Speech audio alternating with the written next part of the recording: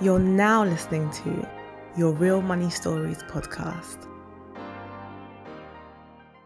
When I look at it now, it says that my collection is currently worth £11,000. Yeah, it is a lot of money. So, fortunately, again, I know if I ever am in the need of obviously any money, I know exactly what shoes to sell and where to sell them. Hi guys, I'm Ashley. I'm Eve. And I'm Nick. And we're the Money Medics.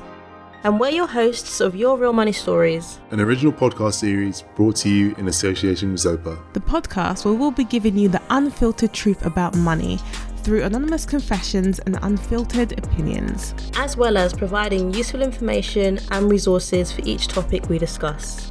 And we have to say, this isn't financial advice. These are just our views.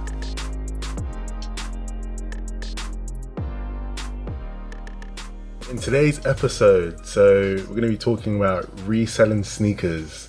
So I guess when it comes to investments, I think what usually comes to mind is stocks, bonds, gold, properties, or more recently, cryptocurrencies. And so you wouldn't necessarily think that reselling sneakers can actually be seen as an alternative investment. And of course, fresh off the press, Etsy, am I pronouncing it properly? Etsy is buying Depop just to kind of show you how big the resale market is at the moment. And then there's murmurs going around that the Air Jordan and Dior may be collaborating again. And in another life, I used to be a sneakerhead. So I'm pretty excited and pumped for this episode. So as usual, there will be 3 sections to this podcast.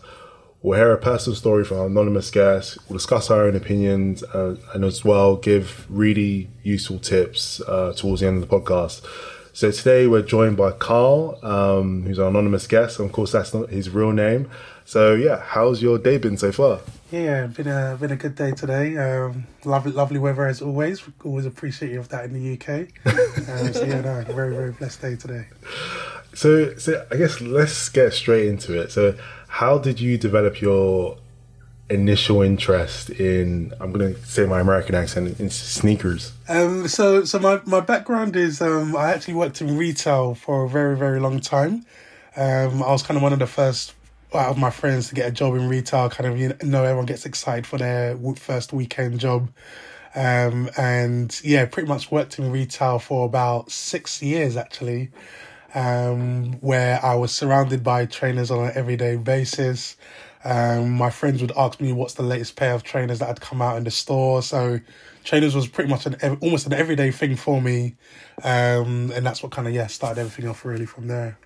So I guess from my perspective, why do you think you were buying so many trainers at the time? Was it just coincidental because you worked in retail, or was it you just were always interested in sneakers generally?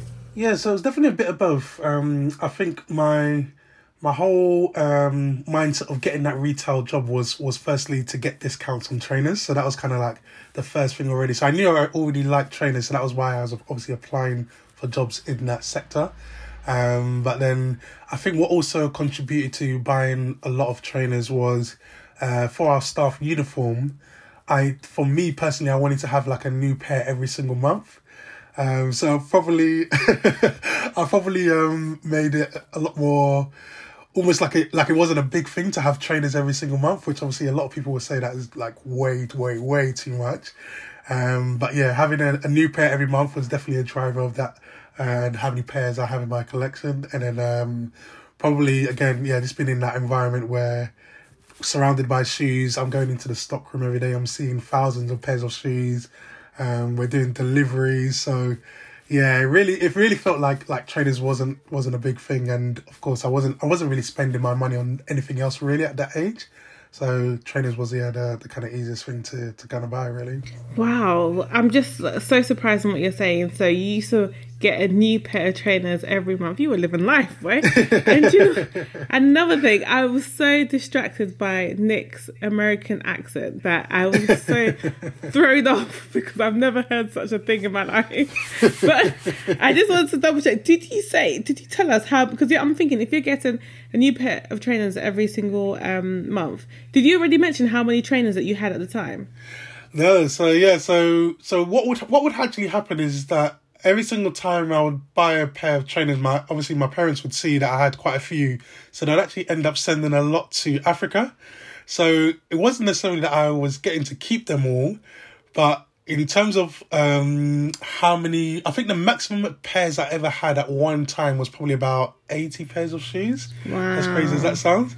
A lot of them, I kept them in suitcases, so kind of how we're used to African parents having their clothes and stuff in suitcases. I used to have trainers in there. So,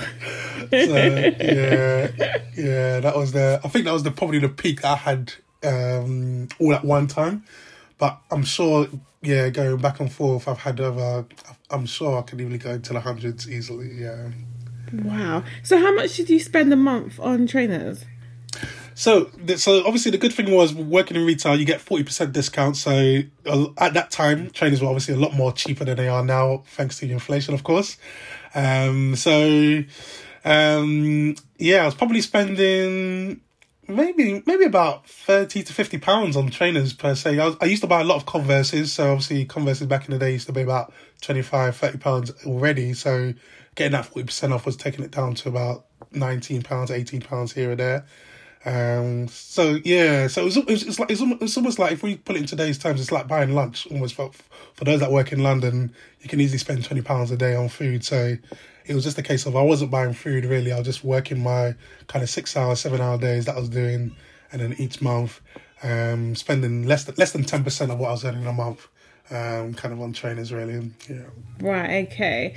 So what was the switch over? When did you go from buying trainers just for fun to show off to mates to now buying trainers as an investment? Yeah, so the first time that a light bulb switched in my mind was, I believe it was 2013, I bought my first pair of Jordans, which was the Jordan 11 Breads. And I literally walked out of the store with having purchased a shoe. I believe it was £140, I believe, if I've been correct. But what happened was, as soon as I walked out the store, someone came up to me and offered me £200 to buy the shoes for me there and then. The whole scenario was you had to line up outside the store before it opened or at a specific time to purchase the shoe.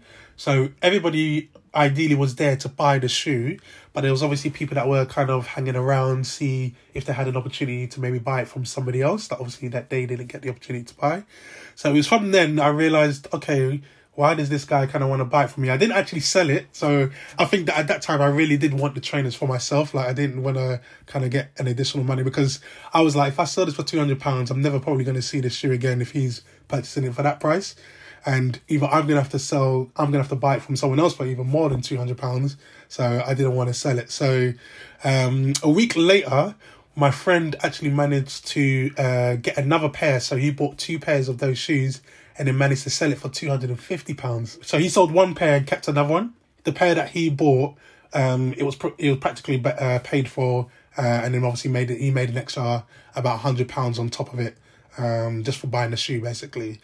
So it was ever since then we realised, wow, like, okay, I can either make money from this, like just as an extra hobby, an extra income stream, which obviously we didn't really know is an income stream per se, but it was literally just an extra bit of money so we could either go out, have a good time, or maybe buy some more trainers, whichever kind of, in terms of the journey that we go. So yeah, that was a light bulb moment where someone came up to me and said, I will buy these off you right now for £200.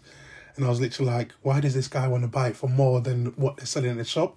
To obviously then realise, okay, it may be, as this is a tangible good, if we can say, there's actually an opportunity to make profit on shoes that you can buy from the retail stores as well. So then, when was like your next sale, and then like, how did you turn it into like a structured like business, and I guess kind of build a reputation for yourself?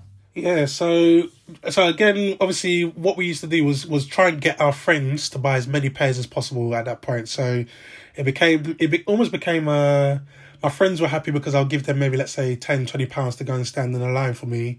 But obviously, I would make an extra £60-70 on top of that. So it was almost a self-running business from that aspect, where they were happy to get out. Obviously, we were all friends as well, so it's all like we're doing each other a favour. If anyone ever needed me to go and line up for someone, I would do it as well. So it was always a return of favours there as well. But that's when we started to maybe put a bit of structure to it. We never really had a business name to it or anything like that. It was just something that we just did as guys. Everyone kind of knew that we did it, and if you ever wanted some trainers, that you'd come to us, like in the school time or whatever, in sixth form. That was kind of the thing that we were doing. What is like the most amount that you've made from like reselling one pair of trainers? Oh, reselling one pair of trainers. I think the most I've ever made would probably be Jordan 1 Shadows, actually. And I think the most I'd ever made at that point was about £450. Yeah, I think that's probably the most I'd ever made. Because again, at that point, it was a case of, it was obviously online wasn't really a thing, so everything was kind of always cash in hand or meeting up with somebody to try and get the shoe. And obviously, when someone really, really wants the shoe, you can drive up the price quite a bit. So it depends, obviously, who the buyer is. Yeah, you can make quite a bit. To be fair, yeah. I wouldn't say it's the most easiest thing, but it just makes sense. Is it something that anyone can get into, or do you feel like it takes like a particular skill or knowledge base, or you have to have like the insight and things? Like, what do you need in order to be able to get into the sneaker business? Yeah, no, honestly, I think that's obviously one thing why in lockdown it's become really difficult to try and get more pairs, because obviously it's a super low barrier to entry. So literally anyone can do it. You could start with £95. That an example we gave today, where there's a pair currently released for £95, and if you sell it today, right now, you could sell it for £130. So you've already made your £40, £35 profit there straight away. So, very, very straightforward. It's just a case of, maybe I'd say, keeping an ear on the ground as well. Obviously, there's always things like adverts on TV that you might see for a certain shoe, or when you're on Instagram, you might see adverts for certain shoes, or Instagram again, you might see companies posting certain shoes as well. So a lot of those things is literally things that we see every day, but maybe might not be paying attention to it. But if you decided to maybe just invest a little bit of time and realise, okay, a lot of people actually want this shoe, you can see kind of the comments on that thread as well, or the image. There's obviously more comments on this one versus this shoe as well. So there's really, really, no technical knowledge to it. It's just a case of just paying attention to it and applying a bit of effort, really. So you're making this seem too lucrative, as in like too easy. Like, how can you be telling me that you buy trainers, you wear nice trainers, you go on holiday, and all you have to do is keep your ear to the ground? This sounds too easy. So I want to know the downsides as well, because you're making this sound too positive, and I'm sure there must be some downsides as well. So tell me a bit about the down. So, for example, have you ever bought like a fake pair of trainers? So fortunately, touch wood, I haven't, but that is definitely an area that you want to be careful of. Obviously, the more expensive a shoe becomes, the more fakes there's going to be as well. And obviously, if you are a novice, don't know how to tell a shoe's fake, obviously there's going to be people that are going to target you in general as well. So that's probably more so on the negative side that you would do want to focus on. Hold on. Actually, now you just said that, sorry. How do you tell if it's fake? What are the tricks of the trade? So there's a few things. So obviously, one easiest way to do it really is if you've got another pair of the shoe, of course. Just being able to compare them directly. Of course, that's always going to be number one. Second thing that I like to do is using something called a black light. A black light basically is, you know how they can tell counterfeit money as well. Usually, if there's a stamp on the money, or if there is that it highlights like a certain hologram on the money. Same thing with shoes. Basically, when a fake manufacturer creates the shoe, they actually put a stamp on it with infrared light and.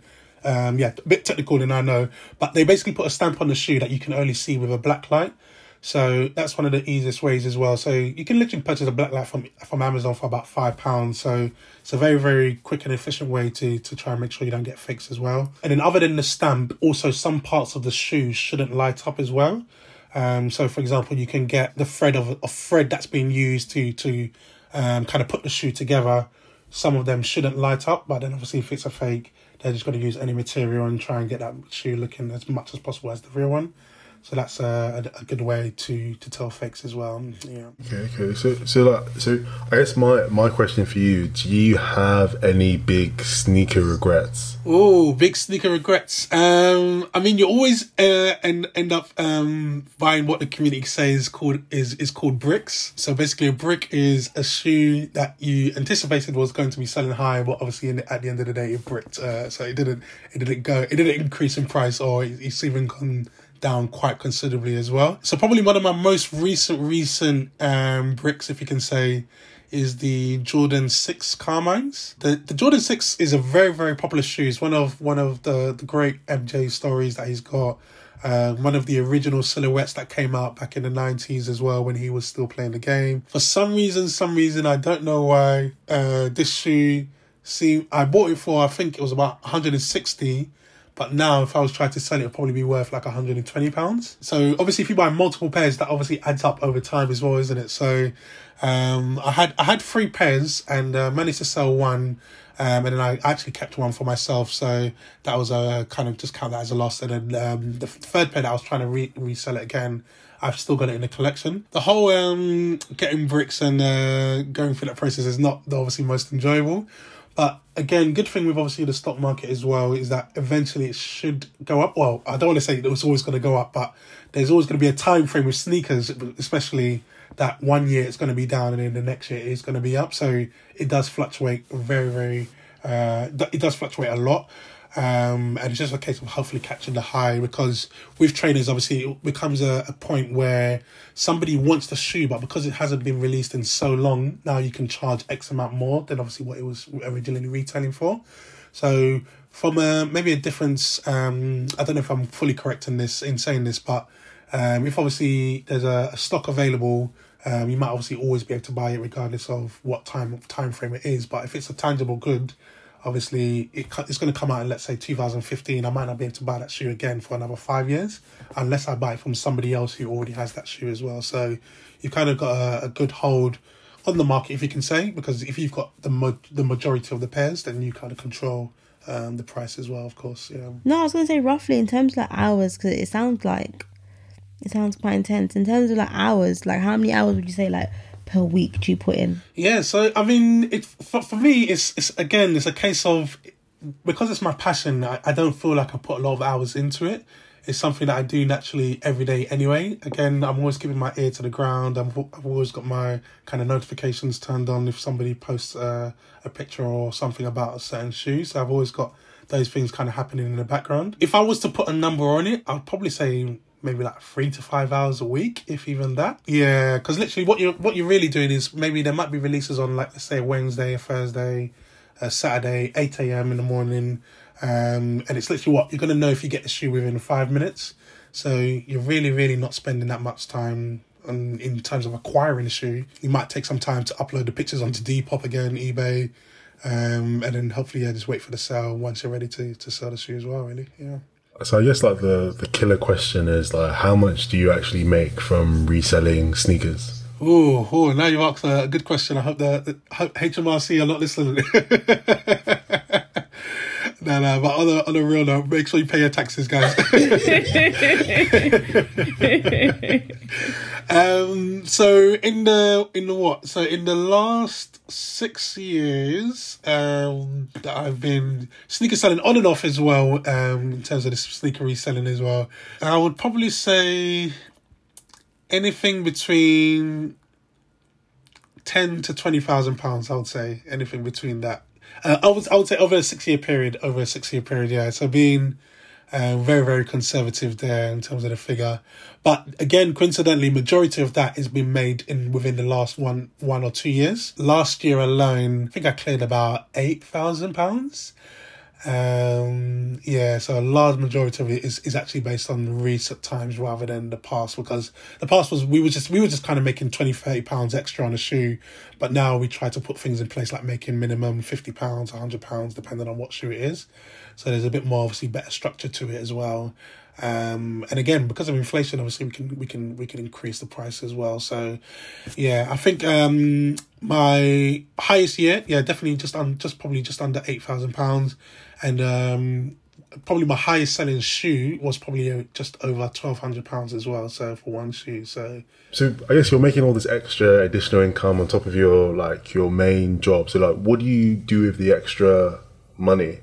So coincidentally, I didn't put it into the stock market.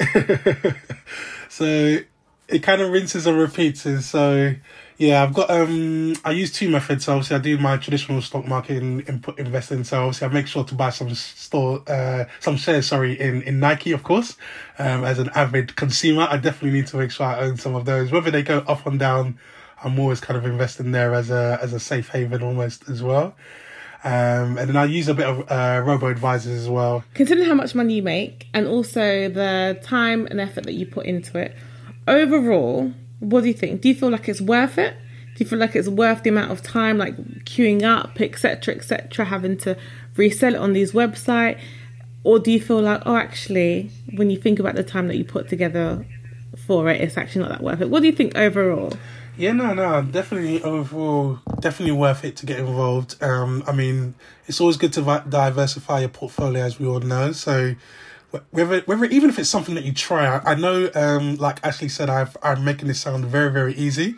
I just probably sound too positive about it because again, it is a passion. So it's why I love doing it, and I'm always going to be involved in it, regardless of how the industry goes.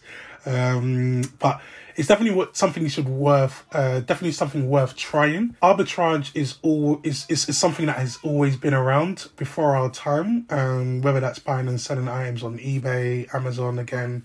But obviously what we're discussing today is specifically about sneakers and how they've kind of changed the game. And obviously they're estimating the industry could get to $1 trillion. So obviously we're still in the very, very early stages of how the sneaker industry is right now. But again, we see this every single day. Even things like buying and selling cars is still arbitrage at the end of the day because it's still a tangible good in terms of the used market. Again, things like Pokemon, believe it or not, right now is a really, really popular thing. It's crazy to me, honestly. But from the sneaker reselling, I think the next thing is really to probably go into after this is probably obviously going to be things like NFTs as well, which again, I don't fully understand it, but the fact that someone wants to buy a video specifically for an amount that they can watch on YouTube, it's still something that it baffles me. But again, at the end of the day, if it makes money, it makes sense. So obviously we're gonna always go and jump in there as well. Yeah. Yeah, I feel like, I mean, when you talk about NFTs as well, it's like you have no idea what people are willing to buy. Because when I look at trainers, I just think, okay, they're just, cloth on your feet.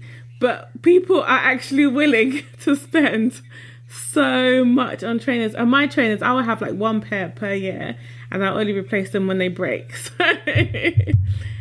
So, I guess you're right, as in if it makes money, it makes sense. And, you're doing something you enjoy. So, boy, this is a completely new world to me. But it's really exciting to hear that as well. So, what about the risks? So are there any particular risks involved? Is it, like, could you get... Because, when you talked about your friend... so when you left the shop and you had those Jordans on and someone wanted to buy it off of you, I actually thought you were going to say something like, they tried to jack you or steal it off of your feet or something like that. So are there any risks involved with having so much trainers and access to trainers like this? Definitely. I mean, for me personally, obviously, you don't necessarily want to kind of flamboyantly show off your sneaker collection in general, because obviously, again, you don't even know who's watching your house, let alone you walking kind of down the street as well nowadays. So definitely, from that aspect, obviously, when you are going to pick up shoes, obviously always go with friends. Yeah, obviously you do want to be careful. So I was going to say, do many people know that you're a sneaker reseller? No, coincidentally not. So it's probably only a few people that will probably tie up the connections together, unless obviously you're physically kind of in a circle or kind of in a group of friends around each other. But when people see me, they just personally think that I'm buying a lot of trainers for myself personally, as that's the majority of probably what I do show. Yeah, everything else in terms of the company wise and sneaker reselling, that's kind of all separate, kind of again, just running in all different business entities really. You said that back then you had 80 pairs of trainers. Do you have as many trainers now? So I want to say I've consolidated down to about 50, but I don't know if that's a big consolidation or not. Yeah, so I've got about 50 pairs in the collection now, just because of the fact that I have a specific I've got specific boxes that I put them in, and there's 25 on each side of my room. So that's how I know I've got 50 exactly. So yeah, I've got a few more boxes here and there. Like I've got a few pairs in my mum's place, a few in storage, but yeah, what I've got here right now is definitely 50 pairs. Yeah. And would you be able to put like a number in terms of like how much your collection is worth? Yes, coincidentally I can, because I use obviously a platform called StockX, which is kind of the forex market for sneaker selling, if you can say. And when I look at it now, it says that my collection is currently worth £11,000. Yeah, it is a lot of money. So fortunately, again, I know if I ever am in the need of obviously any money, I know exactly what shoes to sell and yeah, where to sell them to try and get the highest return on those as well. I have to ask for, because I've been taking some notes, you know. So, are there any future drops that are coming out that we should keep an eye on? Yeah. I mean, it was always going to be the big one, which is going to be the Dior Jordan 1, which is coming out again. They've rumored that there's going to be three colorways coming out. So obviously, once a rumor starts, that's where it literally, people's eyeballs start moving around frantically looking for information. It's also a higher barrier entry shoe as well. So obviously the retail price was around $1,500 for the first pair. So that already puts people off on obviously buying the shoe. But then the difficult part for, let's say, someone like myself is where I'm not on Dior's kind of seeded customer list. Obviously it becomes a little bit difficult because obviously I'm not I don't have a personal shopper with them or anything like that. I don't have a relationship built over years. So obviously it's always going to go to their preferred customers first, of course. But once it gets to the preferred customers are going to sometimes sell it for £2,000, £3,000 because they don't really know the value of it in terms of obviously what sneakerheads see it as. And if it's anything like the last release where it was selling for 15k plus, there was a few sales there. So obviously now it's coming down a bit. I think when I saw it last, it was about 7,000, 8,000. But even that is still contributing your money on top of that. So it's a higher risk, but it's a higher reward at the end of the day. So definitely, in terms of one to watch out, would definitely be the Dior Jordan 1 for sure. And then I guess like final word to like for anyone listening right now, what advice would you give them to get into the reselling or sneaker industry? What are your final tips? Yeah. So again, I know I've made it sound very, very easy, but it's all about how much effort that you want to put in at the end of the day. Prepare to invest what you're willing to lose at the end of the day. But the good thing in terms of sneaker reselling is that you're not necessarily losing anything because you buy a trainer that you would personally wear anyway. So even if you don't sell it, you know that you can still wear it and maybe keep it in your collection. Or two, you can hold it for a longer time than you initially anticipated and then maybe sell it at a later stage, which hopefully, again, fingers crossed, with the times and people wanting the shoe that came out in the past, they would hopefully want that again. And then three, just start small at the end of the day. Yeah, go into your local JD, Foot Locker, Foot Asylum, Shoe, any of these places and see what your friends are discussing. Crazy enough, people are discussing that Air Force Ones might be start reselling, which is crazy to me because these are shoes that back in the day we was originally buying for £70. Now they're like 80, £90 even, going up in price again thanks to inflation. But at the end of the day, if they become a limited resource, then obviously people are going to buy them from other people, and why not let that person be you at the end of the day? Wow, I'm going to be honest. You know, sometimes when someone's telling a story and like they tell it so well, or like they tell you about an idea and you're just like, oh wow, I need to be doing that too. That's literally how I feel. So I'm definitely going to be turning on my notifications. I think I'm actually going to download StockX and see what that is all about.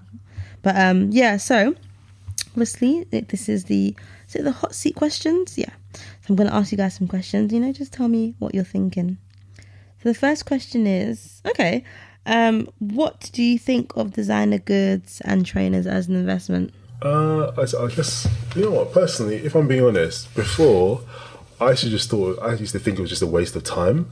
It's only in the last 6 months, like I don't want to say sneaker reselling is a get rich scheme. It's not.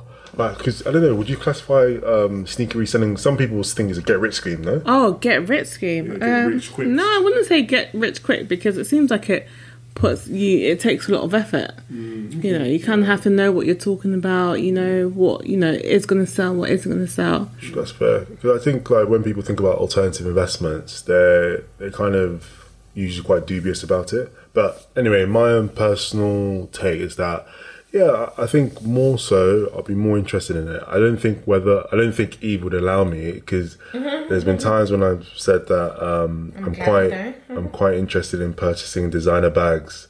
You know, like Drake. You know, like they say Drake has a lot of quite a lot of Birkin bags in the embassy, the big house that he lives in. So yeah, I have thought about it, and definitely, I would say if the next Air Jordan Endure drop comes out and I have some cash, I'll definitely buy a pair. So yeah, that's my take. What about you guys? Do you know what? I think I'm definitely of kind of a similar school of thought. I think before I would say, all this designer, it's whatever. But do you know what? I feel like in the heat of lockdown, or maybe like I've been on social media more, I feel like more people are like buying designer, so I feel like it's kind of increasing the hype and the desire around it. But I will say, like, it's not a bad investment. Like, I have a little tiny collection, and I remember I was talking to my boyfriend and we were like working out how much it's worth, and I'll probably say I've made like a 10% return in like the past year. Like they've all gone up in value, so it's not terrible, I guess. So what are you talking about? What collection do you have? What? A little mini collection of bags. What, of trainers? No, designer bags, Nick. Oh really? Oh yeah, I know you got designer bags. Really? That's fair. But yeah, it's like gone up in value, so I guess it's not bad. I guess it's just it depends on whether you're passionate about it, to be honest. Yeah. What about you, Eve? What do you think? I think for me, it does actually seem like a great idea. Now I've spoken to Carl and heard his story, and it seems like something that's quite fun as well. But for me personally, I know I'm just too lazy. I don't have enough passion, and just generally designers in general, I don't wear that much. I've got a few here and there, but I don't really wear that much. So, or even trainers, I've got one. Yeah, I don't have enough passion for me to actually be able to buy it and go online and sell it and wait in the queues and stuff like that. But I think it is actually a good idea. Okay, so I'm going to ask another question. Normally we ask one, but we're going to ask two because this question is very juicy. So guys, if you had a side hustle you're making good money from, would you go full time on it? And if not, why? Let me answer this question first. It's a really tough one. Because on one hand, I would say, yes, I'll quit my job tomorrow. I'm joking, just in case any of my employees are listening. Yeah, I would love to go full time. At the same time, I actually like my job and I really love where I work, that I would want to try and make it work. And I love money. So if I can make as much money as possible, unless my side hustle was making me crazy amounts of money, then the answer is no. The answer is no. I would do both and try and maximize both of them. For me, it depends on how I feel that day. So today I've had a long day, and if I was making enough money on the side, I'll quit my job in a heartbeat. But then other days I have really good days. I'm like, no, I'll never quit this job. I absolutely love it. So it really just depends. Ask me again tomorrow and you'll get a different answer. So it really just depends on how my day is in general. I think if you had asked me that question prior to lockdown, I think my response would have been, try and go full-time on a side hustle. But my response now is, probably no. And, after going through a bout of unemployment, I think for me, what I'm trying to adopt is something called a portfolio career, or having symbiosis in your side hustle and your main career. So they're not as separate. So they kind of feed into each other. And I think that's what's helped me take a different approach to money matters and just the other stuff. I don't want to necessarily create something whereby I need to exchange my time anymore. I think for me, what my view is that I would always want to try and work as much as possible full time, because I think it's very intellectually stimulating. But I think, just to round up, as Ashley said, I think the main thing from my perspective, when you're looking at side hustles, whether it's sneaker reselling, I think I like to kind of take a 4-step approach, Yeah, I do get that people have side hustles or different things to spark joy. But at the same time, I think the venture needs to be profitable, because you don't want to be looking back and you're spending 30 or 40 hours of your time and then you're not necessarily seeing a return on investment in a particular area, unless it's generally helping your mental health or your well-being.